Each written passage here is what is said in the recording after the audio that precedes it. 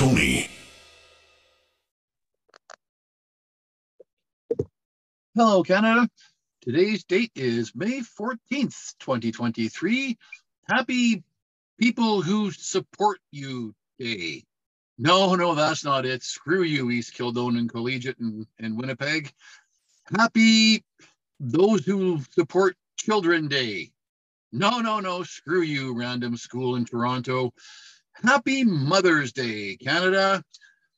8 billion people in the world, each one of them born to a mother, a female mother. So happy Mother's Day to all, whether you choose to celebrate or not. Enjoy your special day. Yeah. Happy Birthing People's Day. Happy Birthing People's Day. Tony in Saskatchewan. Yeah, this is Lewis out here in BC. How's it going, my friend? Well, it was going well until you brought up those schools. It's so crazy. I mean, there's an old Joe Rogan joke, right? And he says, his mother came to him and said, that, when during the 2016 election, that she was going to vote for Hillary because it was time for a female president. And he said, you give birth, you create every single human being, every single one. What more do you want? and so, yes, it's funny because there's so many people that get mad at you for celebrating the fact that women give birth, and that there's so many women that only value themselves based on whether they can do something a man can do. Well, guess what? There's something a man will never do, and that's give birth. You should be celebrating that. Yep, absolutely. You should be celebrating the fact that only women can actually make people. So, we love our moms, because without them, we're not here. Yep, that's right. All right, so a couple housekeeping notes to get the show started, Canada. And, well, the Stanley Cup. Thanks to listener Ashley. Ashley wrote in after our last episode. Hey, guys, you couple of morons. 2021, Montreal Canadiens played Tampa for the Stanley Cup final in one of those COVID bubbles that hardly anybody watched, and yours truly didn't pay attention to. So, well, thank you for that, Ashley. Whoops. The last Canadian team to make the big dance was the Habs. Now, Ashley outed herself as a Habs fan. I don't know why anybody would do that, but hey, good on you guys. Well, that didn't count. Sorry, Ashley, but that doesn't count. The COVID bubble year did not count. Sorry. Yeah, that's right. Well, kidding, I'm over here. On Friday, I was celebrating the fact that it was Leafs elimination day. So that's the Leafs are gone. Yay! No, sorry, Ontario listeners, but it's a happy day. Yeah. No, I'd actually read a meme that got put up. It said, "This is our Stanley Cup. We had 2 more wins than usual." Yeah. Well, and but I know the Oilers didn't do great in that last game, but I think they're still going to win this series. So let's go Oilers. Well, and I wanted to reach out to Aaron O'Toole and see if he would now call Edmonton Canada's team, but then I thought, let's just leave him under the rock of irrelevance where he currently sits. So, yeah, he's leaving anyway. So yeah, exactly. So one more housekeeping note. The nominations have now closed for the by-election for the mayor of Toronto race. There are 102 candidates looking to replace John Tory. And we're going to talk about one of them on the show, but Yeah, Toronto, you got your work cut out for you. Please ignore 98 of those candidates and just focus on the couple that might actually win. Yeah, good luck to you. Yeah, 102 candidates. Well, hey, I guess everybody wants to be mayor of Canada's biggest city. So good on all 102 of you. Yeah, that'll be a mess to sort out. But I mean, being mayor of Toronto does lead to, higher office, right? So I guess there's a lot of people who want to be in higher office. Well, yeah, that's true. That's a good point. So okay, so on the show today, run, Maxime, run! Digital currency? Well, what digital currency? We got our new passport. Speaking of possible mayors of Toronto, and more. Where do you want to start, sir? Well, let's start with the new passports because there's a little bit of confusion I think I need to clear up. Well, I'll even start the conversation by saying I'm glad you were wrong. There are no pictures of drag queens in the new passport. I don't know that I actually said that, but okay. I think you said you wouldn't be surprised if there were. I think was yes. But yeah, our new passport is out. Last week's show, the latest we had was that they would be sort of dripping it out and then would be revealed in July. But then they decided, oh no, we're done. We're just revealing it now. So it's still a blue cover, not Liberal red. That has Canada's coat of arms and then a maple leaf on the front. Has the same on the inside page. And then, wow, all sorts of really milk toast nature scenes. Ski hill, squirrel eating a nut, wildlife, cattails, kids jumping into a pond, canoeing, ice fishing. Wow, how Canadian? How Canadian is that? Yeah, and they're all kind of like this abstract, well, not really abstract looking, but it's almost like that art they used to make with cutout construction paper. Like it's all describe it actually. Yeah, it's all flat. It's all muted tones. It's all there's no detail. It's the kids don't have faces. It's that kind of we used to do this in elementary school. We used to cut out shapes out of construction paper and glue them together to make scenes, right? And that's what it looks like. Yeah, like the owls especially, and then the narwhal is almost the narwhal looks kind of weird. It's like a cup with a stick, basically. But yeah, that's a narwhal, I guess. It's they could have made some better choices, in my opinion. Well, I mean, it looks as if they're just trying not to offend anybody. Yeah. Right. And it's like, because the old passport, it had Terry Fox, it had Vimy Ridge, it had Nellie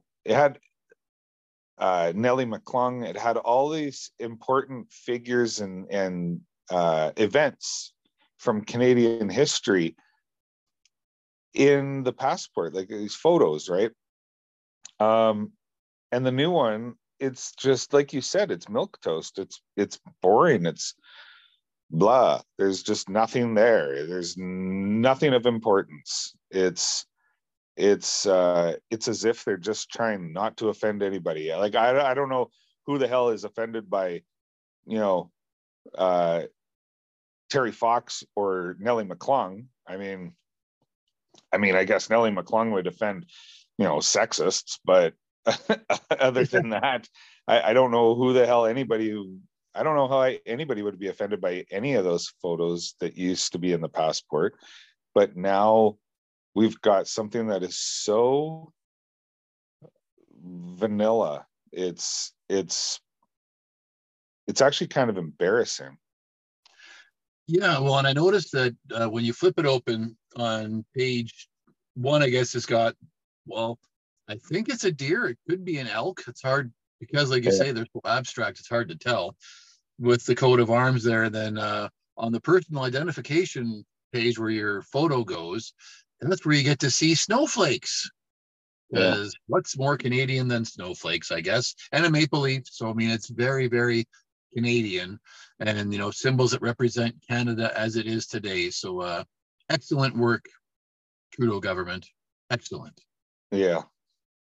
But now there was a little bit of confusion when we talked about it last week when I said that I would love to see just a credit card sized passport that you could just carry in your wallet, that won't get. Listener Trevor was sure mad at you. Yeah. Boy, Trevor, that was mean. Like,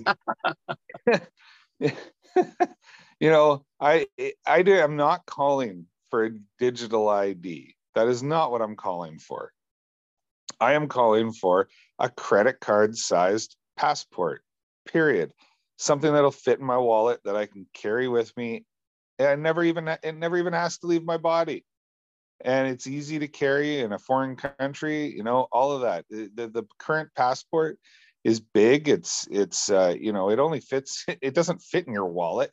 You got to have, when you're in a different country, you got to either, leave it in the safe in your hotel room or carry it in a passport, holder that goes under your shirt or something. So, it doesn't get, but if you can keep it in your wallet and keep it in your pocket, like, what's wrong with that? I mean, I'm not calling for a digital ID. The thing is that your current passport, I don't know if you've ever traveled, but when you go to, when you get to customs in another country, they swipe that passport and all your information comes up on the computer screen. So what's the difference? There's no difference. Like all your information, whether there's warrants out for your arrest, all of that stuff, it comes up on the computer screen. It's how you keep criminals and undesirables out of your country. That's the purpose of a passport. So if the passport, if it's just the size of a credit card and you can keep it in your wallet and it won't get damaged from getting water on it, then why not? True, although apparently our new passport, the pages are of that plastic blend where they should not be susceptible to water damage. At least that's what I've read. But you're right. When you go to a foreign country, they'll either swipe it or else they'll just like shoot it with the gun to scan it. With their little scan gun, not an actual gun, folks. It's okay. We'll talk about those too. But you're right. They very rarely have I actually had my passport stamped the last few times I've traveled. So it would essentially be like using like tapping your debit card when you're going to a store. They just would look at your card. You probably have to show some ID, but it's definitely not a digital ID. Trevor Lewis is not in favor of the digital ID. So misunderstanding, I guess. But yeah, Trevor was not thrilled with you. He wrote in right away with what's Lewis talking about a digital ID? We're not going down that road. But no, we're definitely not going down that road. Yeah. No difference. It's all I'm asking for is just something that I can carry in my wallet. No difference in how it works. Yeah. Well, actually, now that you've brought that up, it's not the worst idea because like I have an RFID blocking wallet. So then that would help me not get, any passport fraud if I was abroad because nobody wants to walk by and scan me in the market. Well, you're not going to get any luck. No, exactly. I mean, I carry an RFID wallet as well. So, yeah. All right. So anyway, enjoy your new passport, Canada. One thing I thought was kind of curious, the pictures I got were kind of small, but it appears that we still have the old crown on top of our coat of arms on our passports. So perhaps they rushed it just a little bit and weren't able to get the Trudeau crown on there because perhaps it wasn't ready yet. So it just seemed I was happy to see the Trudeau crown not on our passport, but perhaps going forward when they make new ones, it'll be switched. Who knows? Yeah, I'm kind of happy about that because new Trudeau crown looks a little cartoonish. Yep, it really does. And apparently there's a precedent for the whole snowflake thing because there was a pendant given to Queen Elizabeth that was it was a snowflake, but I'm not buying it. I'm not buying the new design. No, me neither. Sorry, not sorry. Nope. Okay, so from passports, well, let's actually go right to the digital currency since we were touching on digital ID and lack thereof. Now, the Bank of Canada has been tasked by the federal government to just come up with some ideas for an alternative digital currency. Of course, they wanted to make certain we know no, cash is not going anywhere anytime soon. We can still use cash, but we just want to develop this digital currency just because. Well, I tell you, I'm suspicious. Well, yeah, they're saying, oh, yeah, we don't need a digital currency right now. The government's not asking us to develop one, but we're going to develop one just in case it's needed and it can be implemented quickly. Well, why? Why I mean, is the best question. one of the things about this digital currency they're saying is that it'll operate when there's a power outage, which I don't understand how that works. If there's no power, how does anything digital work? Well, I was wondering that too. Like they said, yeah, power outage or internet outage, which are one of the, I guess, go hand in hand. And I thought, okay, if you don't have internet and you don't have power, then how are you able to access, yeah, like you say, anything digital? So I don't really get how they see that being a foolproof. They didn't, mention any kind of a fail safe. They just sort of threw it out there that, oh yeah, it'll be safe when there's no power. Well, Um, actually, now I've been thinking about it. I was just thinking about it this last like 26 seconds that you've been talking.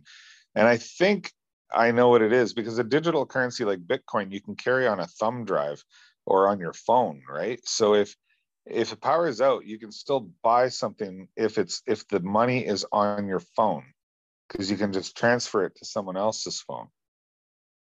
oh, okay. I did not know But that.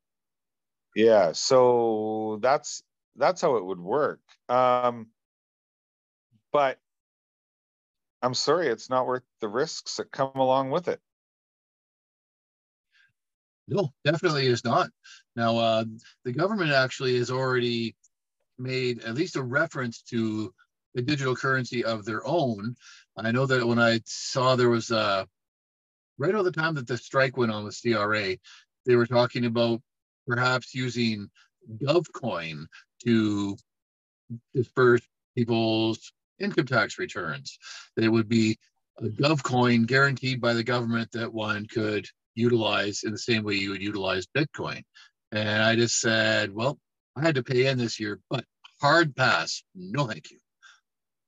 Yeah, no, like there's risks that come along with these digital currencies. And you look at China. China has a digital currency now. And the thing that's happening over there, and this is real, people, like this is actually happening. This is not sci-fi. This is not a conspiracy theory. This is actually happening in China. If the Chinese government does not like what you had to say on, say, WeChat, which is the Chinese equivalent to, I believe, Twitter, the government can just stop your ability to spend your money at certain places. Like you can't buy a train ticket or you can't buy a plane ticket because you're not allowed to leave the city you're in. Your digital currency will not operate outside of the city, outside of city limits or whatever. Like they can actually do that to you. And they do it based on what they call a credit score, a social credit score.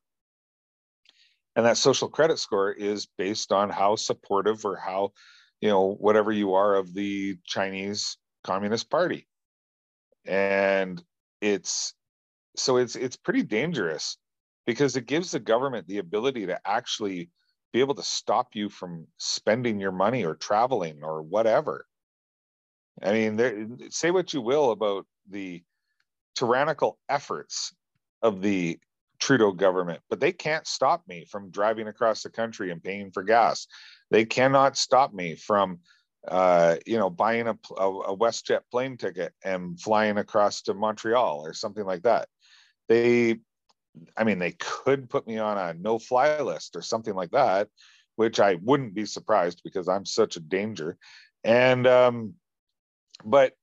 they could stop me from leaving the country by revoking my passport, but they can't stop me from spending my money. Yeah, that's true. Now, the UK actually even took this one step further, and their central bank was talking about, or the Exchequer, I guess, is who their head banker is, talking about a programmable digital currency. So not only could they stop you from spending your own money outside of your neighborhood, they could stop you from, say, buying a firearm, or stop you from buying gas so you couldn't leave your neighborhood. And they could decide, oh, well, we don't think you need to buy that new TV. So now that's out. And that's what scares the hell out of me. And this is the UK talking about it. I imagine China hearing that and thinking, yeah, I like that. Yeah, it's the thing is that everybody, like, this is one more thing that I get called a conspiracy theorist about. Just one more thing. Even though the same people who call me a conspiracy theorist about this are the same people who are calling me a conspiracy theorist about all kinds of stuff during the past 3 years, and I proved them all wrong. And they still don't believe anything that's coming out of my mouth, even though everything I said came true.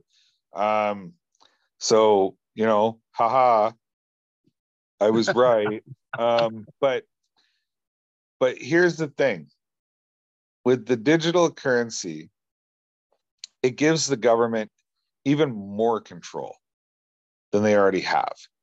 And there's something that the government should never have, and that's control, because they screw everything up. There is nothing the government does well, and there's nothing the government does that they don't mess up. We know this to be true. We have talked about this many, many times on this show. And it's true. There is nothing the government does that doesn't get messed up. And the reason is because government is just people.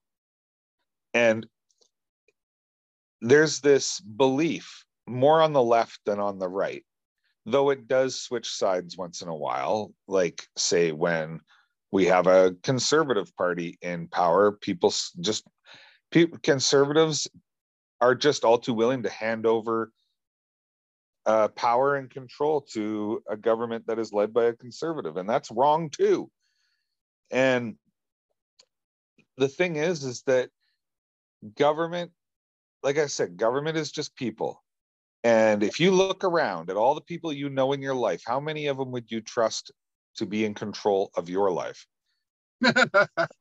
I'm willing to think that you're probably going to be in that realm of nobody.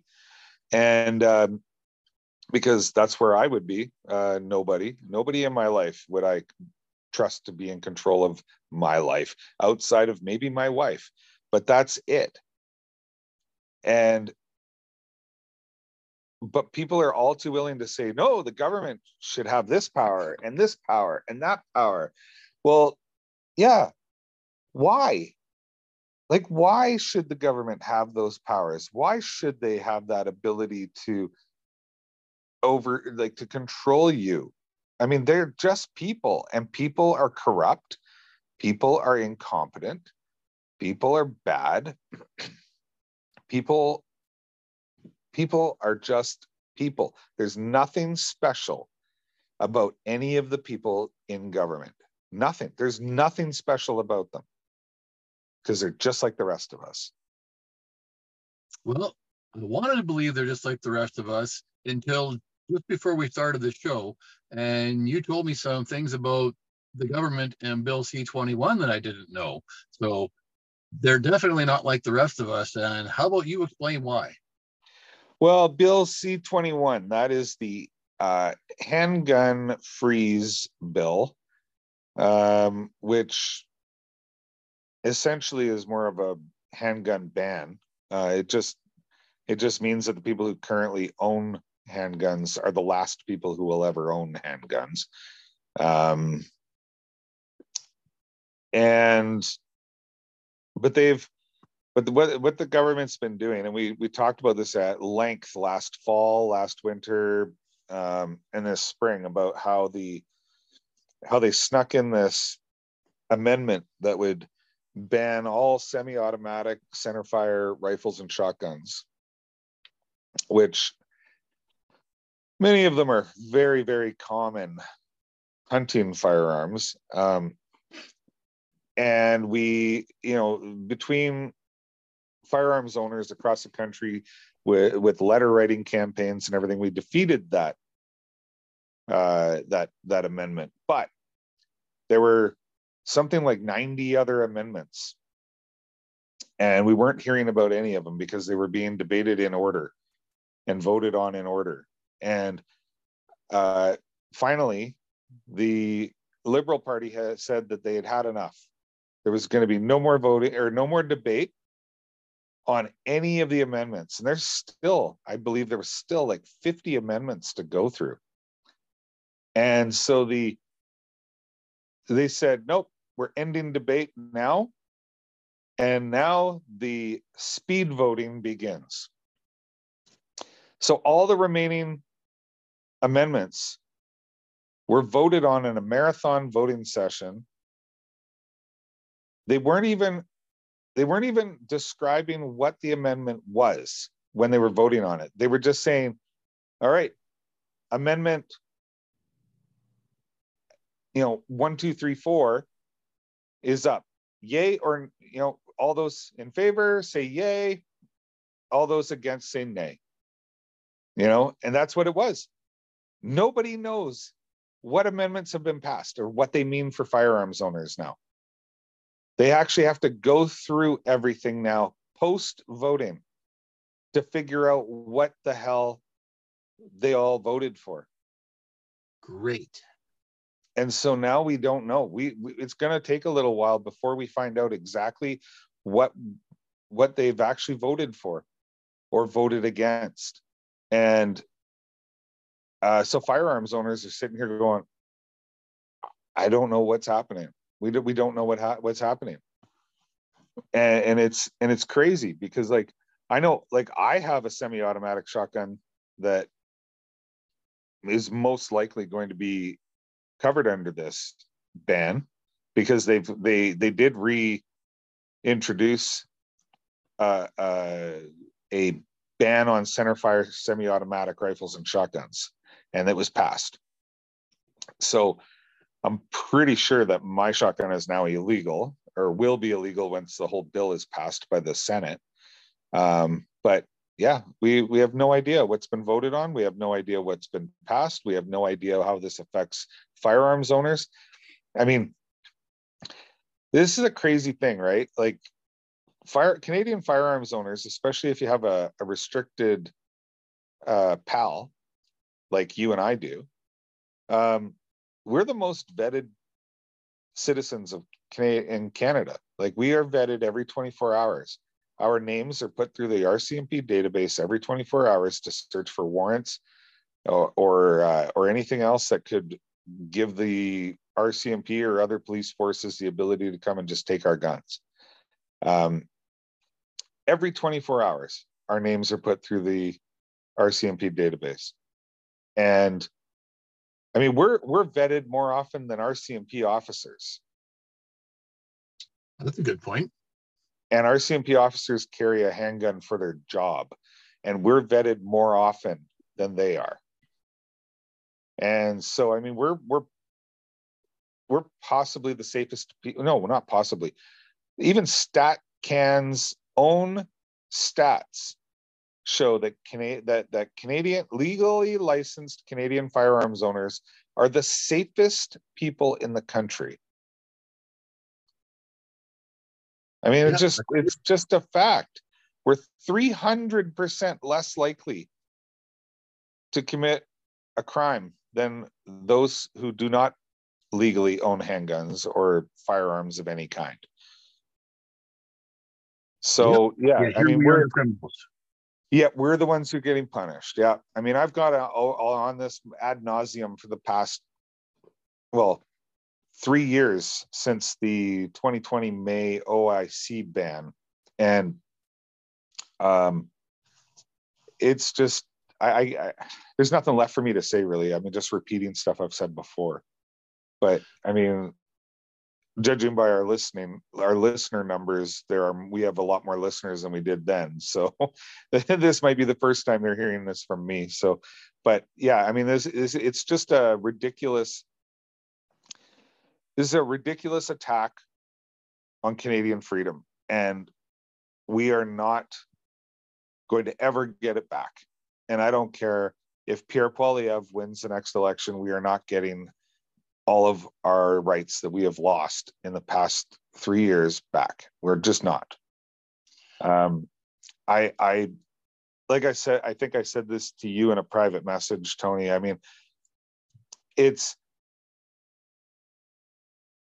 there's the extreme narcissism of Justin Trudeau is what leads to him being a bad person, making bad making decisions with bad intentions, because that's what he is. He's not dumb, he's not incompetent, he knows exactly what he's doing. He's just a bad person. And I mean, yes, I agree. Pierre Poilievre, I agree with Pierre Poilievre's critics that he is a narcissist. Of course he is. Look at him. The way he talks, the way he carries himself, he is a narcissist. You can tell he enjoys the spotlight. That's a narcissist. I just hope that he will follow through on what he says that he will do. I don't think that he's going to follow through on everything that he said he's going to do. I don't think he's going to give firearms owners back their handguns. I don't think that's ever coming back. I just hope that he follows through with at least some of it. But yeah, I mean, I like I said, I don't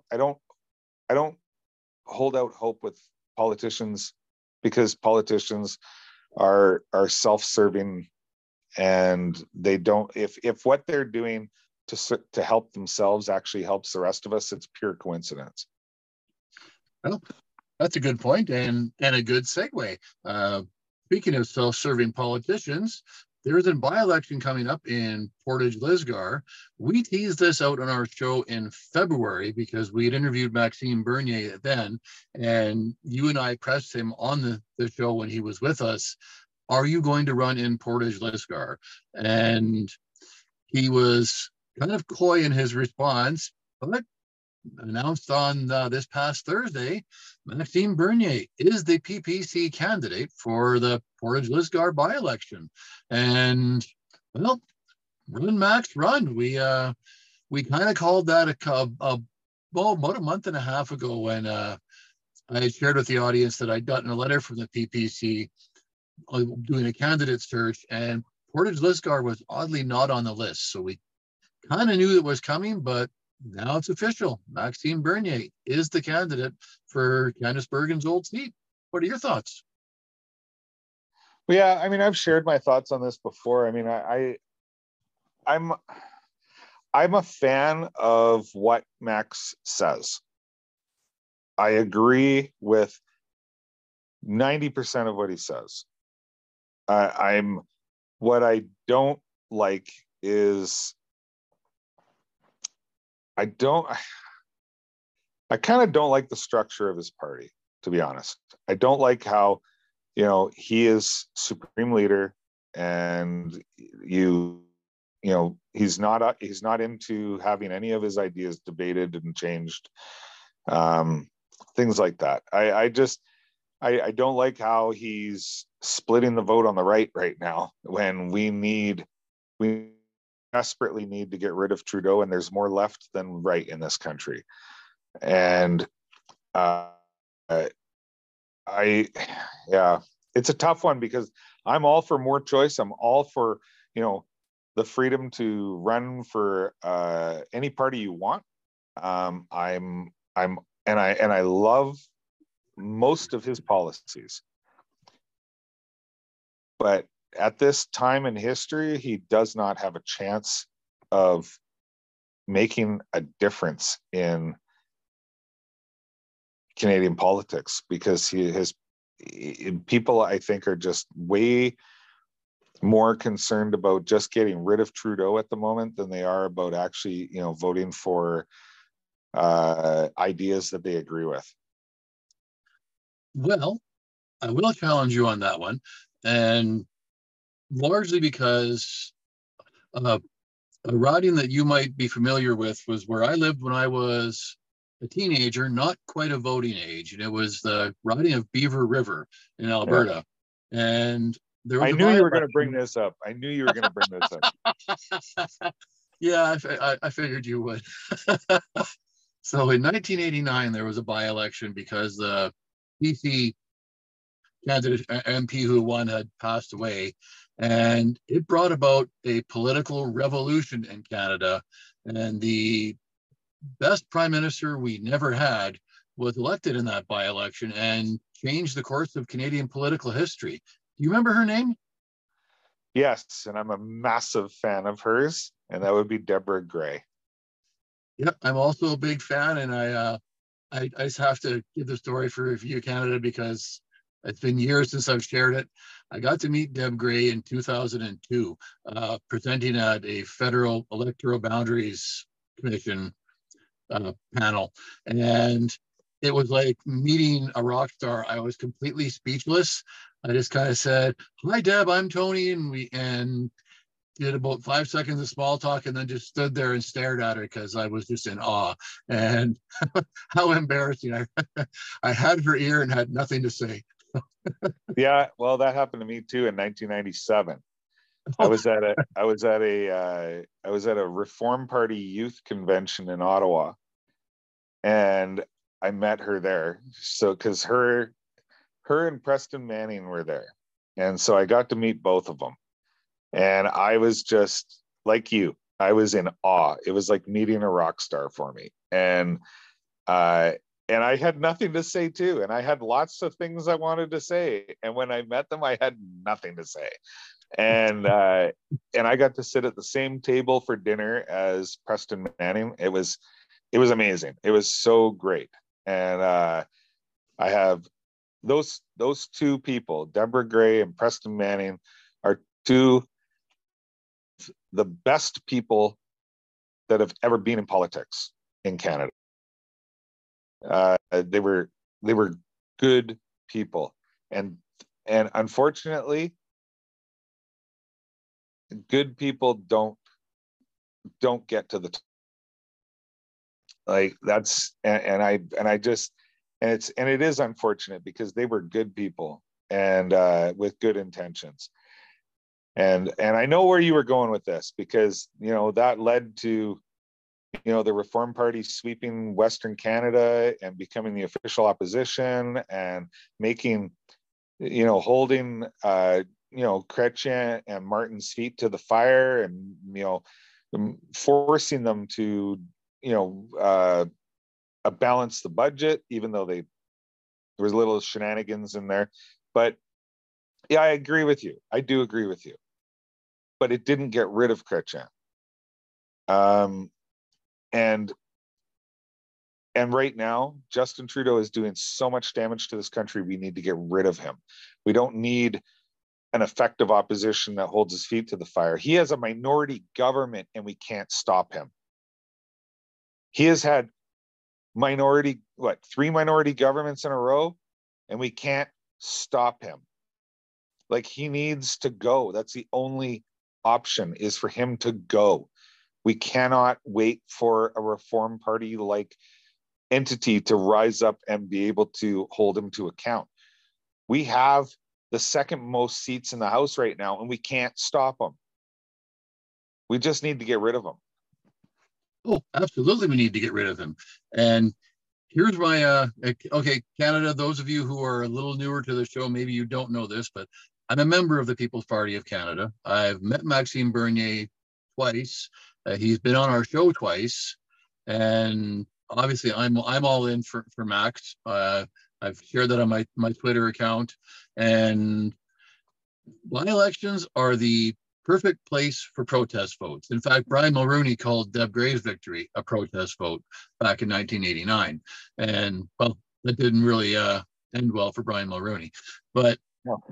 there's 5 by-elections that Justin Trudeau needs to call, and actually the first of those needs to be called by June 11th. So I suspect that he'll probably call all 5 of those by-elections at the same time. And I think it's that the ground is ripe for Maxime to win this seat. Now, Trevor, I know you're probably yelling back at your radio right now at us because you lambasted us once on Facebook about, or on Messenger, I should say, about vote splitting. But let's hit that elephant in the room right now. In 2021, Candice Bergen won 54% of the overall vote in Portage Lisgar. The People's Party of Canada candidate was just under 22%. So we're looking at 74% of the vote between 2 candidates.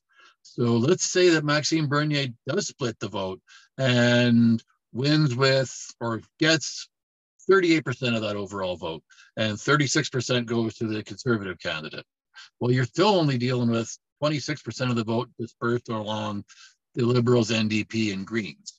So this is a riding where there is no danger whatsoever of anybody but a conservative-minded candidate winning. So I think this was actually a really good choice for Maxime, and not just because you and I recommended it and kind of prodded him that way on our show, but it's a good chance for him. I'd like to see him in the House. And the point he made was that right now, Conservatives will still be official opposition, even if Maxime wins that 1 seat. And nothing's going to change in the House of Commons if Maxime wins that 1 seat. So I want to see him in there. I want to see if when he gets back to Parliament, if he continues to be the attack dog he's been since he started the People's Party, or if, like you say, he just folds like a cheap suit and follows his own self-interest. Yeah, I don't think he will. I think that he'll do what he says. I agree. He's highly critical of the Conservatives for doing that, where they preach one thing during the election or leadership campaign, and then once they get into office, they don't follow through. And he's right about that, by the way. Like conservative leaders have a history of that. Saying that they'll, eliminate the GST, and then when they get in, they, knock a percentage off every few years, but they keep it at 5%, never get rid of it. That they'll do this or they'll do that, and they don't even touch those things once they get into office. Or they only partially do what they said that they will do, or the worst of it, where they just completely, avoid any questions about what they said that they would do. And we've seen that. We've also seen conservative leaders where they say one thing and then they get questioned on it by with a softball question from a reporter, and they completely change their policy on the fly. And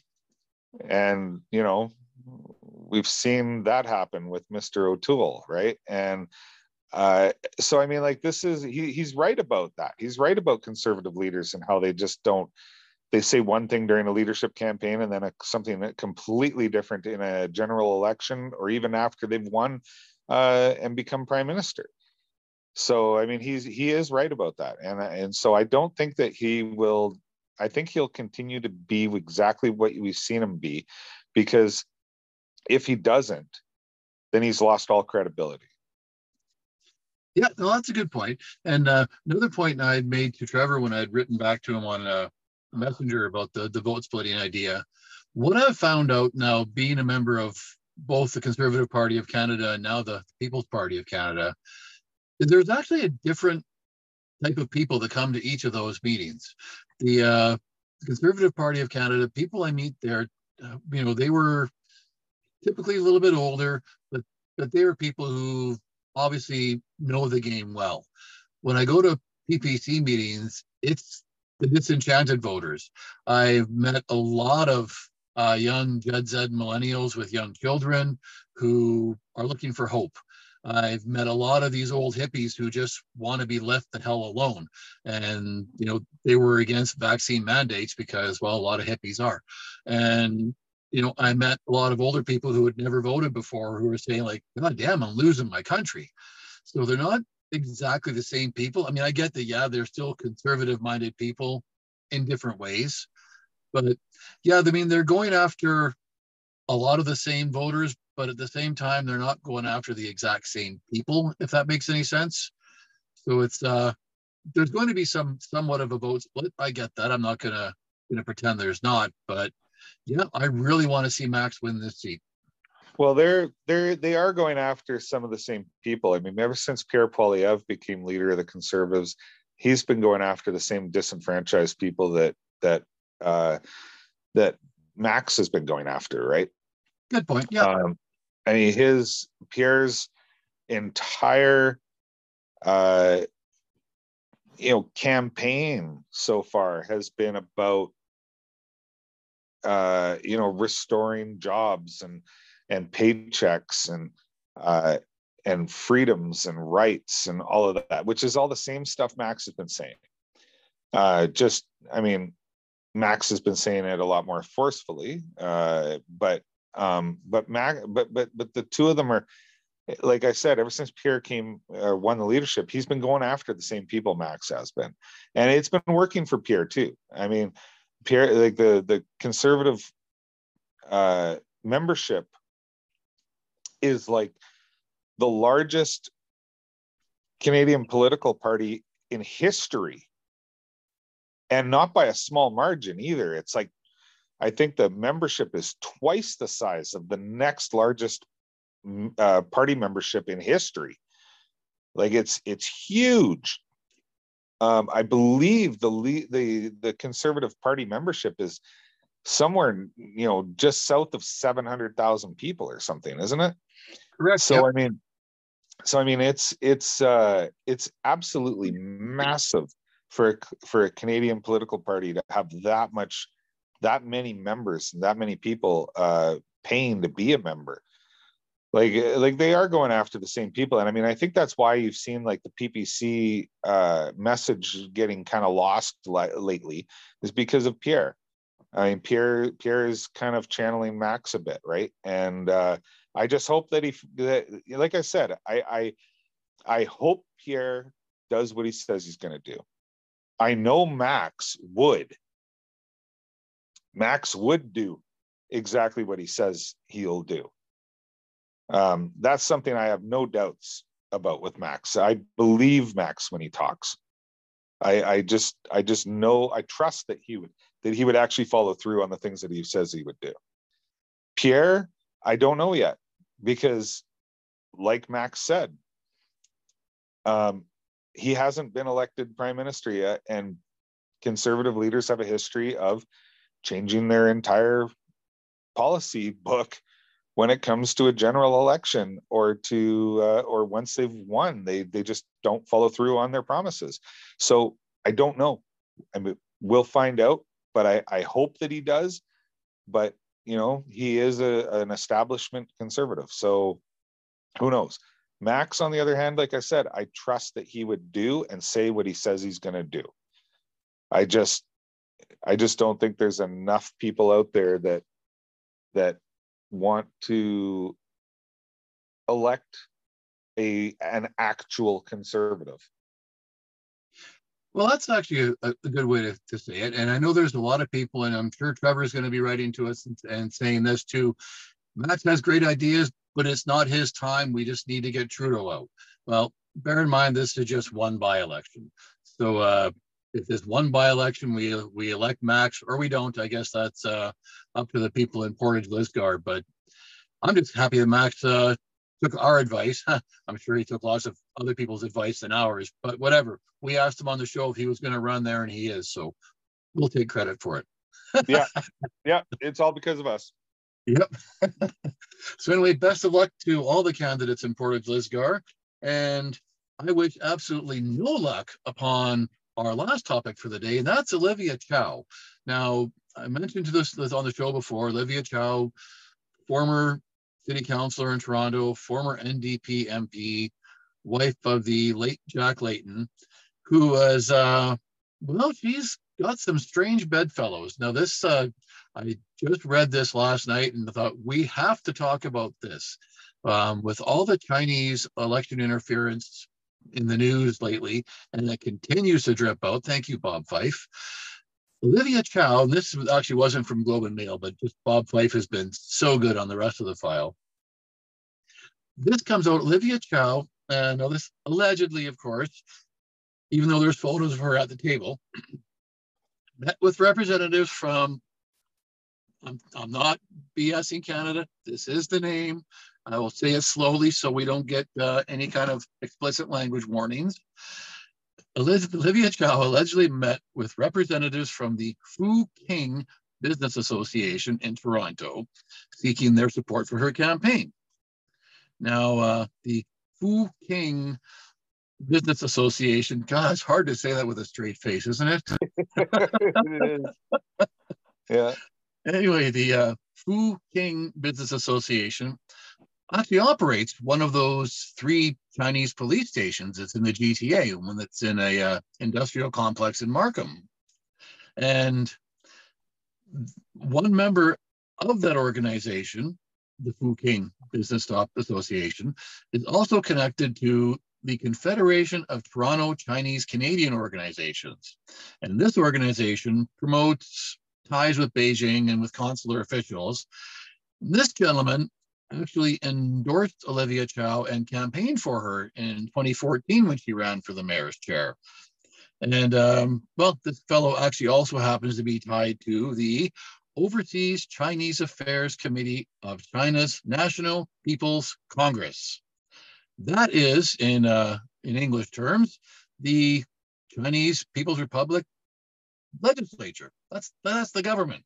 So my read on this is, whereas many other politicians in Canada are being lambasted for accepting foreign interference on China's behalf, Olivia Chow appears to be seeking Chinese interference in her upcoming election for Toronto mayor.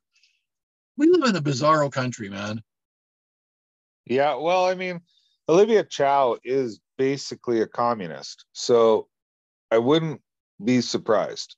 But I believe, you should also preface it by saying that she, allegedly she's seeking the interference, right, of the Chinese government. But I mean, the thing is that, I mean, anybody who's old enough to remember Jack Layton is old enough to remember Olivia Chow as well. And if you're old enough to remember them, they were basically communists. I mean, they're as close to communists as we've ever had for politicians in this country. And it just blows me away how people revered Jack Layton with such, I don't know, I can't think of the word, with such admiration. I've never understood it. To me, he always came across as a used car salesman. He was not a realistic candidate because his policies were so left wing. I mean, although they do kind of, they almost get overshadowed now by the Liberal Party in terms of how left wing they were. But I mean, they were. Remember, they lived in social housing when they were city councilors for Toronto. Yep. They were living in social housing. They took advantage of every opportunity they could they took advantage of programs that they shouldn't have been taking advantage of, as far as I'm concerned. But yeah, I mean, Olivia Chow, I don't know. She was, as far, in my opinion, she was always a very weak politician. She still is. And the problem is, I think she'll be one of the, top performing candidates in this election, because there's these people that remember her fondly and remember her husband fondly. So we'll see, but if she's meeting with these Chinese officials and things, things just don't look good. The optics are really bad. Let's put it that way. That's actually the best way to put it. Yeah, I mean, even if she's just innocently approaching this organization because she happens to know somebody there, for example. I'm not saying she does, but I mean, yeah, maybe she is just innocently approaching this organization and, oh, whoops, they're connected to Beijing. Oh, I didn't know that. Wink, wink, wink. Yeah. Yeah, I mean, I do think it's ironic that Olivia Chow was a big defund the police lady, just not the Chinese police, apparently. Yeah. So we're going to wrap it up there, Canada. Olivia Chow is actually considered the front runner in this by-election. So any of our listeners in Toronto, if you haven't already turned us off for all of our smack talk about the Leafs, please don't ignore our smack talk about Olivia Chow. Let's just wrap it up on that. I didn't know actually that she was the front runner, but it does not surprise me. I mean, I just don't know how the city of Toronto goes from having like really right-wing mayors like Rob Ford, right, and then jumping over to Olivia Chow. Like I just don't understand how that happens. Like they're so opposite ends of the spectrum. I don't get it. Yeah, so please don't, Toronto. Please don't. Just don't. Exactly. All right, Canada. Well, thank you for joining us. Happy Mother's Day from Tony in Saskatchewan. And from Lewis out here in BC. Happy Mother's Day to my wife and to my mother and to my mother-in-law. Excellent. Way to get them all in there. Good night, Canada. Good night.